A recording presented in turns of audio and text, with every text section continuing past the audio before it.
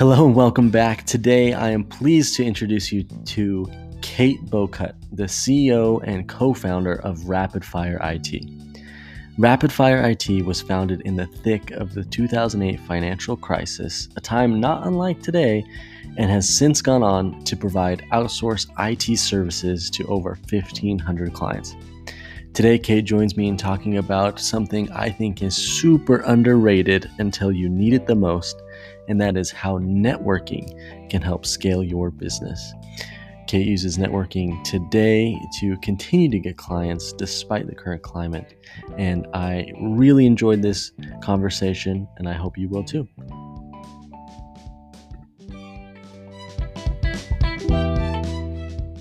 Hey, Kate, thanks for joining me today. So excited to have you on the show. Awesome. Thank you. Thanks for having me. Absolutely. So, Kate, as the founder of RapidFire IT, can you just go ahead and give us a brief introduction to what it is you guys do? Oh, sure. RapidFire IT, we're basically an IT outsourcing company. So businesses, small and medium-sized businesses that don't need on-staff IT, outsourcing that technology is a great way to provide that IT service that everybody needs and cybersecurity without breaking the bank. So That makes a ton of sense. So mostly for like internal teams, right? You're not doing outsourcing for helping their customers, mostly for their internal team. Right. So we provide the IT services for the business. And so like we have medical offices as clients. They maintain their patient database that has to stay HIPAA compliant.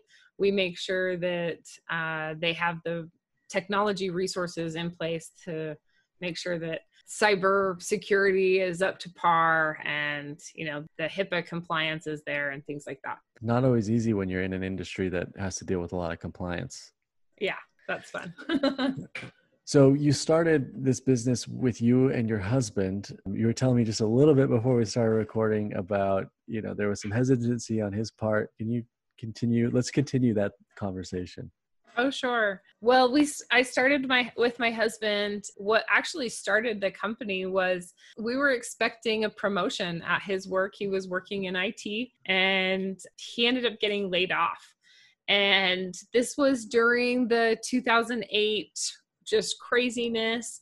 And he had gone through a few jobs that had been outsourced or downsized. And so I just said, you know what, let's just do this ourselves. Like, I bet we could do much better having a business than just going from an employee to employee, just different jobs.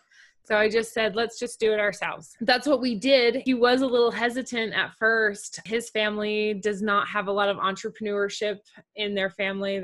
His parents have day jobs and they have their entire lives.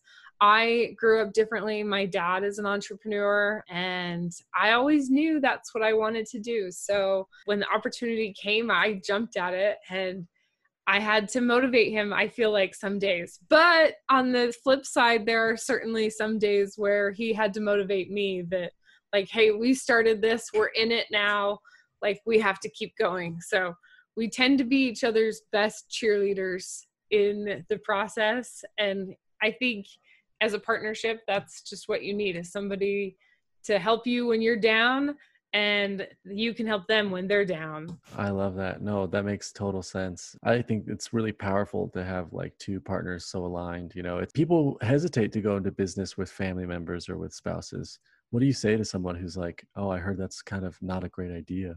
In some cases, it's not. I think that if you're going to go in business with a family member, there has to be a very clear understanding as what is work and what is not work. You have to maintain a relationship beyond the work environment. So when we're talking work, my husband and I, we talk work. We don't talk about our personal lives or anything else. But then when we're done with work, we take specific time where we do not talk about work, which is sometimes really hard as an entrepreneur because entrepreneurs just have that 24/7, it's on. and I'll come up with random questions at like 8:24 p.m., which is not during work time. And I'll want to ask him like, what happened with this? And I'll have to wait until, we have to have our personal time too. So I think that if people are thinking about that, they have to understand work is work and personal life is personal life, and making that separation so you can maintain both relationships in a good balance. Yeah, I think that's great advice for any entrepreneur to do that, regardless of if they're in business with a family member. They definitely need to try and separate the two. Yes. And it is, I think some people think that you can't really separate the two, and which is true to an extent, but there definitely has to be time away in order to clear the mind. I think it's helpful to do that. Yeah, I think some people fall into that trap where they just work, and forget about the relationships and how much time they are, because, well, we all love each other. We're there for each other no matter what, but we need to focus on that as well as focusing on the business to maintain balance. Everything has to have time for it to keep in balance. People talk about that a lot, of having the work-life balance, but that also includes every aspect of life, not just, like your home, your work, your spirituality, your physical activity. All of that has to be in balance. Yeah. I didn't find that. I knew a lot of gurus would say that. They'd say, you got to focus on your health, got to focus on yourself. I'm like, oh yeah, that just seemed like kind of guru talk. But then when you branch out on your own, and everything is on you, it matters. It matters because if you're not on, then like nothing is going right in the business. So I see why gurus like say those things, because it's never been more true when you're running your own business. Yeah. So I think it's funny how that happens. You like hear something your whole life, and then 20, 30 years later, you're like, oh, that's what it meant. I get it now. Yeah. So let's go back to 2008, because 2008 was a different time. 2020 is a little bit different of a time. Oh, yeah. But not many, there's a lot of uncertainty in 2008. Why did you feel like starting a business was more certain than getting a job at the time? What were the circumstances around that? Did you have savings that you felt comfortable you had enough of a runway to kind of make it work? Or Oh, I probably left that part out. I actually was working full time at the time, and my income was enough to take care of everything that we had. And my husband was actually under a non-compete agreement. And so he was going to struggle trying to find the correct job that didn't interfere with that non-compete agreement. And so he actually went to school to do a couple classes to kind of freshen up on some skills that he needed for business during that time. And I just worked, and my job paid for all the bills. I added up more extra hours, like worked overtime when I could. And then almost exactly a year later, my job offered me a severance and said, we're shutting down. We'll give you this severance, which basically paid for about 8 or 9 months of the majority of my salary. It was like 80% of my salary for that 9 months. And so we lived off of that as we built the company. If I did not have that severance, I would not have done that because, my dad being an entrepreneur, one of the things he taught me was you make a living between 8 and 5, and then you live your dream from 5 to 8. And when your dream can supply your life, then you can flip-flop them, and you can live your dream from 8 to 5, as long as it's being funded by your dream, kind of. Yeah, no, I think thank you for not leaving out some of those details. That's important. Yeah, I think that, man, that's really great wisdom from your father, because I think entrepreneurs being somewhat visionary and having these ideas tend to get ahead of themselves and jump in full-fledged, jump into the vision, not realizing it's going to take some time. I Go ahead. think that if I had known what I know now, I would have worked even harder while we had that severance throughout the whole time. I spent a month or two just being just a goof off, doing whatever, taking a vacation, which was nice. Like, I needed the vacation, but the closer that got to running out, the more intense it got of like, oh, I gotta get on getting enough clients to maintain our lifestyle. Because I don't want to go back to work. Like, I want to work like self-employed now. And I think if I would have known the end at the beginning, I would have like spread out that work throughout that whole time instead of like cramming it in. I tend to procrastinate if I can sometimes.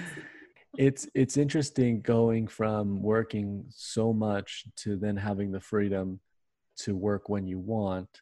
You have to learn. It's a new skill set to learn how to manage your time on your own schedule. Especially just starting out, because when you're just starting out, it doesn't make a huge difference as to when a specific task gets done. You know what I mean? Like, nobody's hounding you. You're not used to that. And so if it doesn't get done on Monday, well, if you can get it done by Friday, nobody's going to raise an eyebrow at you, Yeah.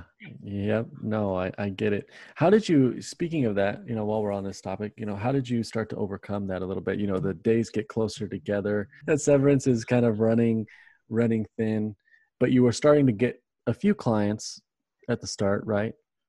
So what was that how did you overcome that? What was that process like? So overcoming the procrastination, is that what you're talking about? Yes. Sorry for the long question. Everyone listening, sorry for the long question. That's okay. I think when you have a deadline that you can't change, you start putting things into place. I got through the first few years of business by leaning on other people.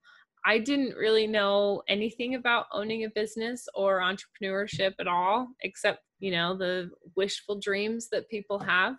I never noticed that my dad would be up at 3 a.m. working, during specific times because he was just so busy. He needed to lose sleep, So I just saw this fun stuff about entrepreneurship. But to get into the procrastination, I had to ask people, like, what do I do? Or how do I go about doing this? And then I'd start making lists.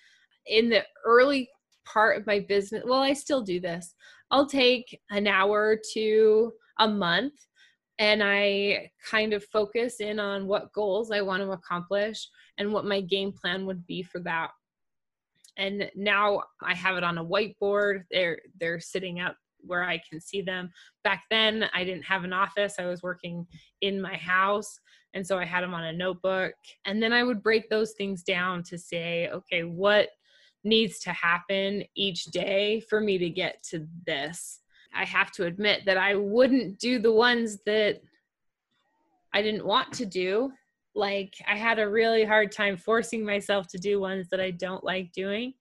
But it's interesting to go back and look at those notebooks that I had way back when, of like what I thought that the company needed to do or what I needed to do for the company to survive. And sometimes I've actually found some golden nuggets in there of like, oh, me not realizing, entrepreneurship, I actually figured out something that I can use now because now I overthink. No, that's great. I think you're absolutely right as well. Staying goal focused and I don't think if there's anything wrong with not being able to force yourself to do something you don't want to do. Although at times we eventually do have to get those things done.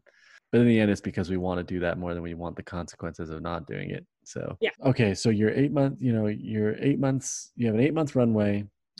What was your approach to start finding those first clients? So I felt really fortunate. Somewhere along those 8 months, I was looking for health insurance to replace because they were going to kick me off insurance. And so I was talking with a couple friends of mine, and I got introduced to a networking group that, it's fairly popular, and they provide referrals to each other. And so I got in on that group and learned a ton about business and how to operate business, how to get clients, how to work my messaging to attract those certain clients. So I learned a lot through that networking group. And that's probably where a lot of my first real customers came from. I had a couple that lingered, from my husband's old work or from my old job that came with us when we started our own company. But like our own real clients, I actually get the first few years, I got all of my clients through relationship building and referral networking groups. So No, I mean, is this a BNI group? it was, yes. Yeah. Yeah. I've been to some BNI groups. I think anyone who's listening and has not heard of BNI, they're a networking group that you can go different chapters in different locations. They all have their own vibe and their own kind of people. So you want to find one that's good. Did you go to a multiple, or did you land on one that you felt like, oh, this is perfect? For me, I was so new to the idea of networking in business. I really thought that I was going to have to go door to door at business doors and do cold calls. And the idea of that just scared the crap out of me. And so having a meeting that said, hey, you don't have to do that here and you get business, I didn't even know that I could look elsewhere. I didn't know that there were other chapters. I didn't even do it at all. I took a few weeks to think about it. But in those few weeks, I had a few people call and say, hey, I really could use some help with the computer issue if you're interested. And then, like I said, my dad's an entrepreneur. So I asked him, I said, what do you think? And he's like, well, what's the downside? And I was like, well, there's, this and this and this. And for me at the time, a lot of it was the cost and the time. I wasn't sure if it would be worth it. And the ROI, everything is about the return on investment. What is my ROI? Is it going to be worth my time and my money? And my dad kind of spelled it out for me. He said, okay, what is the investment? And I explained it to him. And he said, you don't think you can make that money within that year of investment? And I was like, oh, I'm sure I can. And he said, well, then why are we having this conversation? And so I joined in that group and learned about networking. And that actually sent me through a ton of other networking groups. I started a whole bunch of them myself and ran multiple networking groups for years. And I still run a few. And I was, I got really involved with BNI, but I also got involved with a bunch of other groups and things. So relationships is really where I get the majority of my clientele. And I've never expected anything from anybody. I just go in and I ask them how I can help and what I can do, whether it has anything to do with my business or if it's just they need to know somebody that has nothing to do with what I'm doing, but they're struggling with that in their personal life or their business life. I've made a point to get to know as many people as I can so I can call on those people. I do favors a lot for people. And that's really where the majority of my clients, even today, most of my clients are coming from those relationships that I've made over the years, in helping people the way that I try to, just that selfless help. Yeah. I mean, it's fair to say that the only reason we're having this conversation is because we're both a part of a group, right? Right.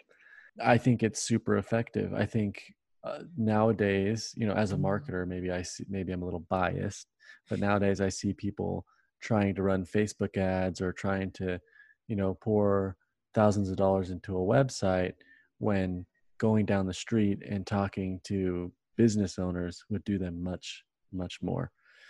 Oh yeah. As a business owner, I don't even pay attention to things that show up on my email or in Facebook, or like I don't pay attention to most of it. I'll look at it and see where they're located. Usually the first tail sign that I look for is, are they located here? Is it possible that I met them in person?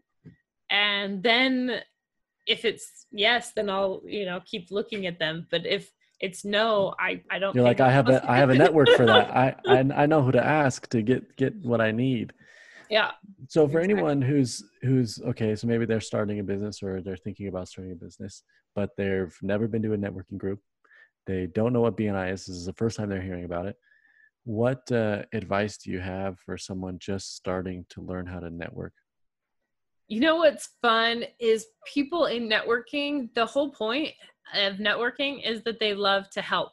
And so jumping out of your comfort zone enough to show up at a meeting, that can be huge for some people. Like my husband does not like coming to networking meetings. Like that is totally my thing. He is the typical IT guy who just wants to have a problem on the computer that he can fix. He's social with people that he knows, but he's not as extroverted as I am. Let's say that.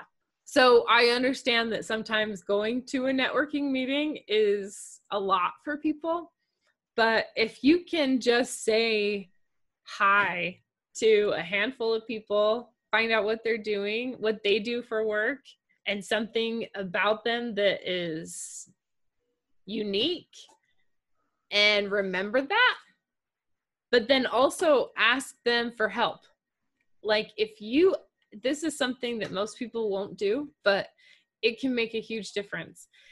If you ask somebody for help or for a favor, there's a change in the brain chemistry, because now all of a sudden they want to help you. And so if you're asking them like, hey, I've never been to a networking meeting before, what is this like?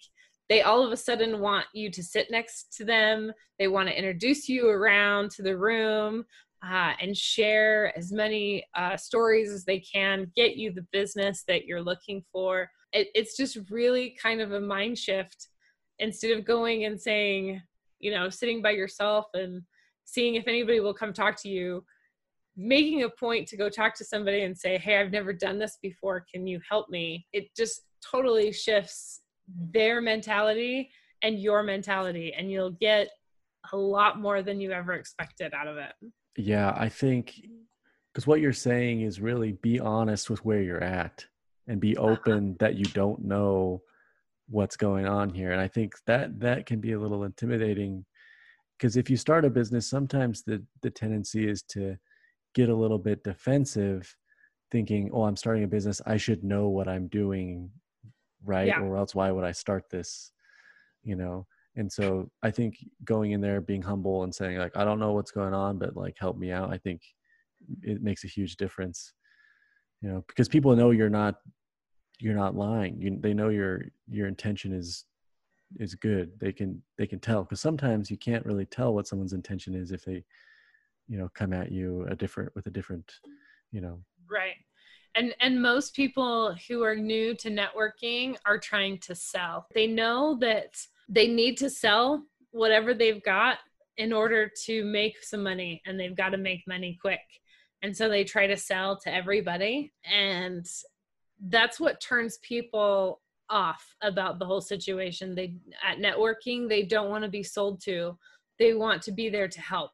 And so if you go in there seeking help, you're likely to find what you're looking for. But if you go in there to sell, people generally get more frustrated with people who are doing that. So it's kind of the opposite. You'll get more sales if you don't sell.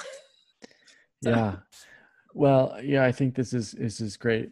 We're talking, kind of get into the weeds here, but if your intention at the networking event is to either get help or give help, eventually giving enough leads to more business naturally. And you can attest to that. You can say that 100% happens, right? Anyone listening, this is true. It's really the case. Selling might get you a couple customers up front, but over the long term, and you've been doing this networking for a long time, and it still has fruits coming in today, over the long term, the more you can give and help, the better you will be in the long run, right? Yeah, absolutely. Absolutely. And the funny thing is that 2020 has shut down a lot of salespeople's their normal way of selling. A lot of the networking events have shut down or they're on Zoom. And so people have had to kind of reevaluate how they're doing things. But if you have a good enough name for yourself, I think that you don't have to work as hard during these times when you can't be seen as often. Does that make sense? Yeah, no, I think especially nowadays, especially during 2020, people are looking for people they can absolutely trust. And where does that normally come from? People they know. Yep. I just got off a call, where it was an old coworker referring some business, and that's exactly what was happening. They were just going to someone they knew right away because they needed something fast and they knew that they could trust us.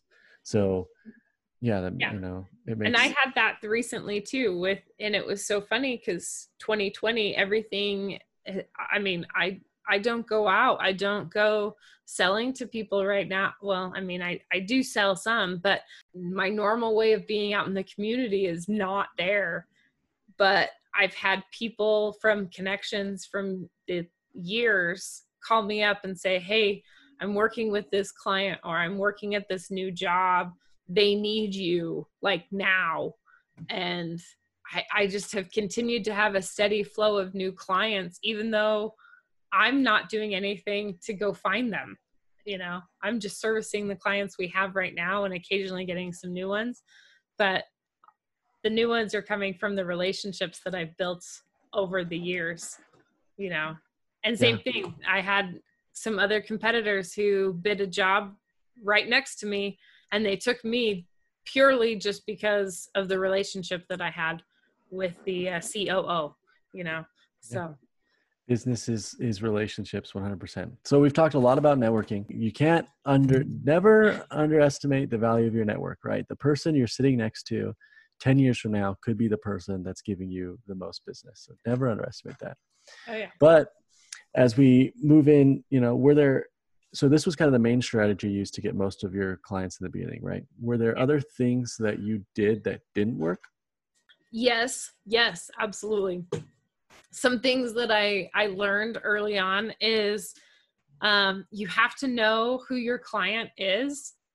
And that sounds cliche because everybody says it. But if you serve everybody, you serve nobody. So when I first started the company, we didn't know who our ideal client was. We decided, we're going to be that IT company that provides services for home users as well as businesses. And we're going to do it the best. We're going to be amazing at it. And so we kind of flooded the market. Well, we worked with another ad agency and kind of ran some ads and got a few things.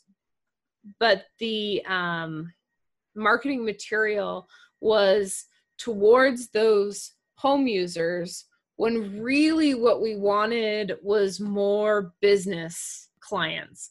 And so without doing market research and knowing exactly who our client was, it was just kind of like, well, whoever gets this, we'll service whatever they need. We didn't have much of a niche. We didn't have a client like demographic. And so when we spent lots of money on marketing and advertising, but without any kind of funnel to say, this is the exact person we're trying to reach out to. Now that I know a little bit more about marketing and business, I know that I need to have a clear, defined customer that I want to have. It's not just anybody. It's, very specific people that have specific views on their business as well as how they operate. As well as I like to have friends as my clients. I have to get along with them. If I don't like them as people, then I don't like them as my client. And so I have to, it's not hard. I get along with most people, but yeah, you're very nice. You're very nice. So knowing who my demographic is and then figuring out where it is that they are to know where to market. If that makes sense? Yeah. Failed marketing attempts that we had before was just flooding the market to anyone and everyone, and just hoping that that CEO was reading that particular magazine or looking at that particular article or that pop-up.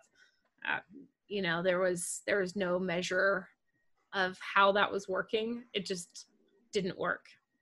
Yeah. Yeah, I think that right now you're spelling out the dangers of going into advertising too early when you don't know who your client is. It's very hard it's very expensive, I guess, to discover that. Yes. Via advertising. It's easier to discover that with a little bit of effort on your individual part. So, we're coming up on our time here. There's just a couple more questions I wanted to ask you. And one, as this one, just kind of from our conversation today, because your father was an entrepreneur and now you've done more in entrepreneurship, did you see that improve your relationship with your dad? Did you understand him more now that you have your own business and things like that? I do kind of understand him a little bit more. I tend to listen to his advice more, I would say. My dad has always been willing to give me advice.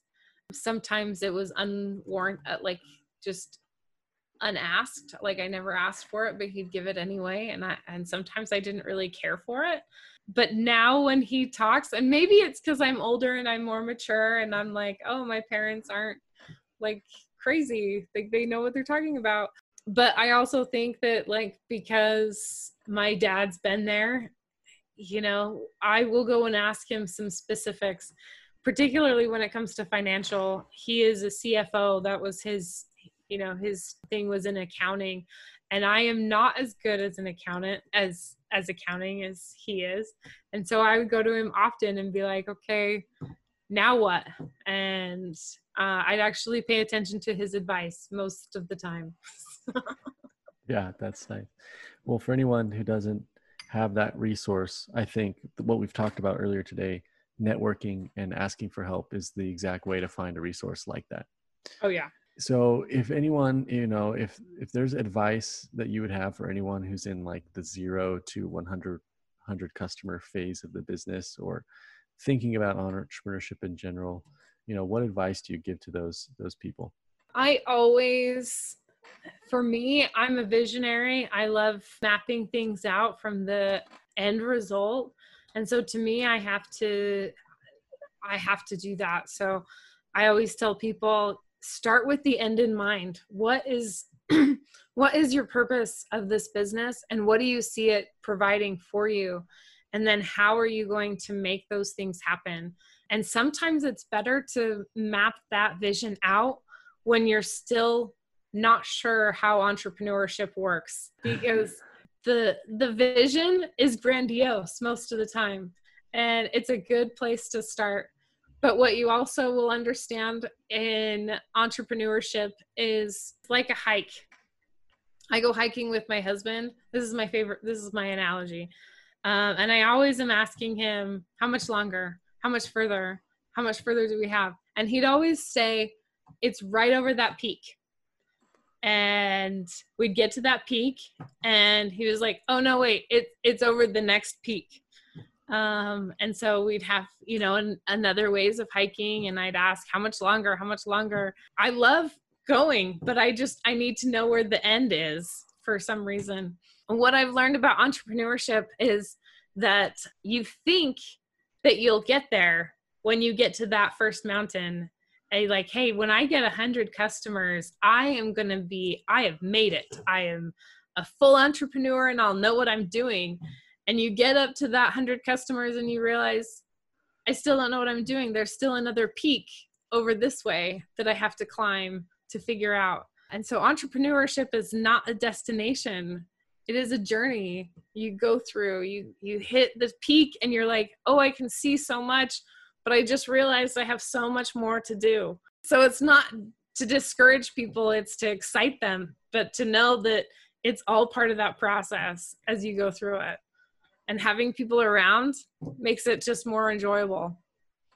I love that. I love that answer, Kate. Thank you. Thank you again for being willing to be on this show and take time out of your day to talk about what I think is very important. Yeah. Where can we find you? Where can anyone or listeners find you? Should they go join a group that you're in, or should we find you online, Instagram, your website? Where's the best place to find you? Oh gosh, I should have had like a screenshot of my business card or something. Best places to find me on LinkedIn at Kate Bowcut. And I have a Facebook page. I'm online. I'm on social media. I don't spend a ton of time on social media.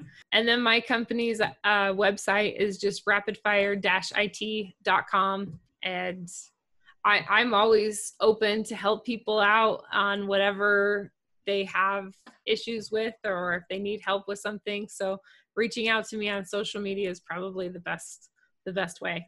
Perfect. And I'll make sure to link that in the show notes. Great. And thank you so much again, Kate. Awesome. Thank you. Thanks for joining us for this episode of the First 100 Podcast. Please remember to like, subscribe, and tell a friend. Join us next time.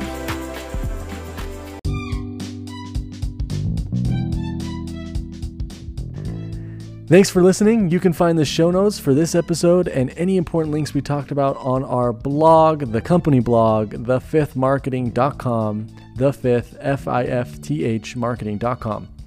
I want to give a shout out to the crew who makes this podcast possible. Casey Yardley, who's providing the audio engineering for each episode, Mason Smith for doing the write-ups and the show notes. I'm your host, Freddie Shelton, and if you want to nominate someone to be on the show, please reach out to me at info@thefifthmarketing.com. Thanks again for listening, and I hope to see you for our next episode.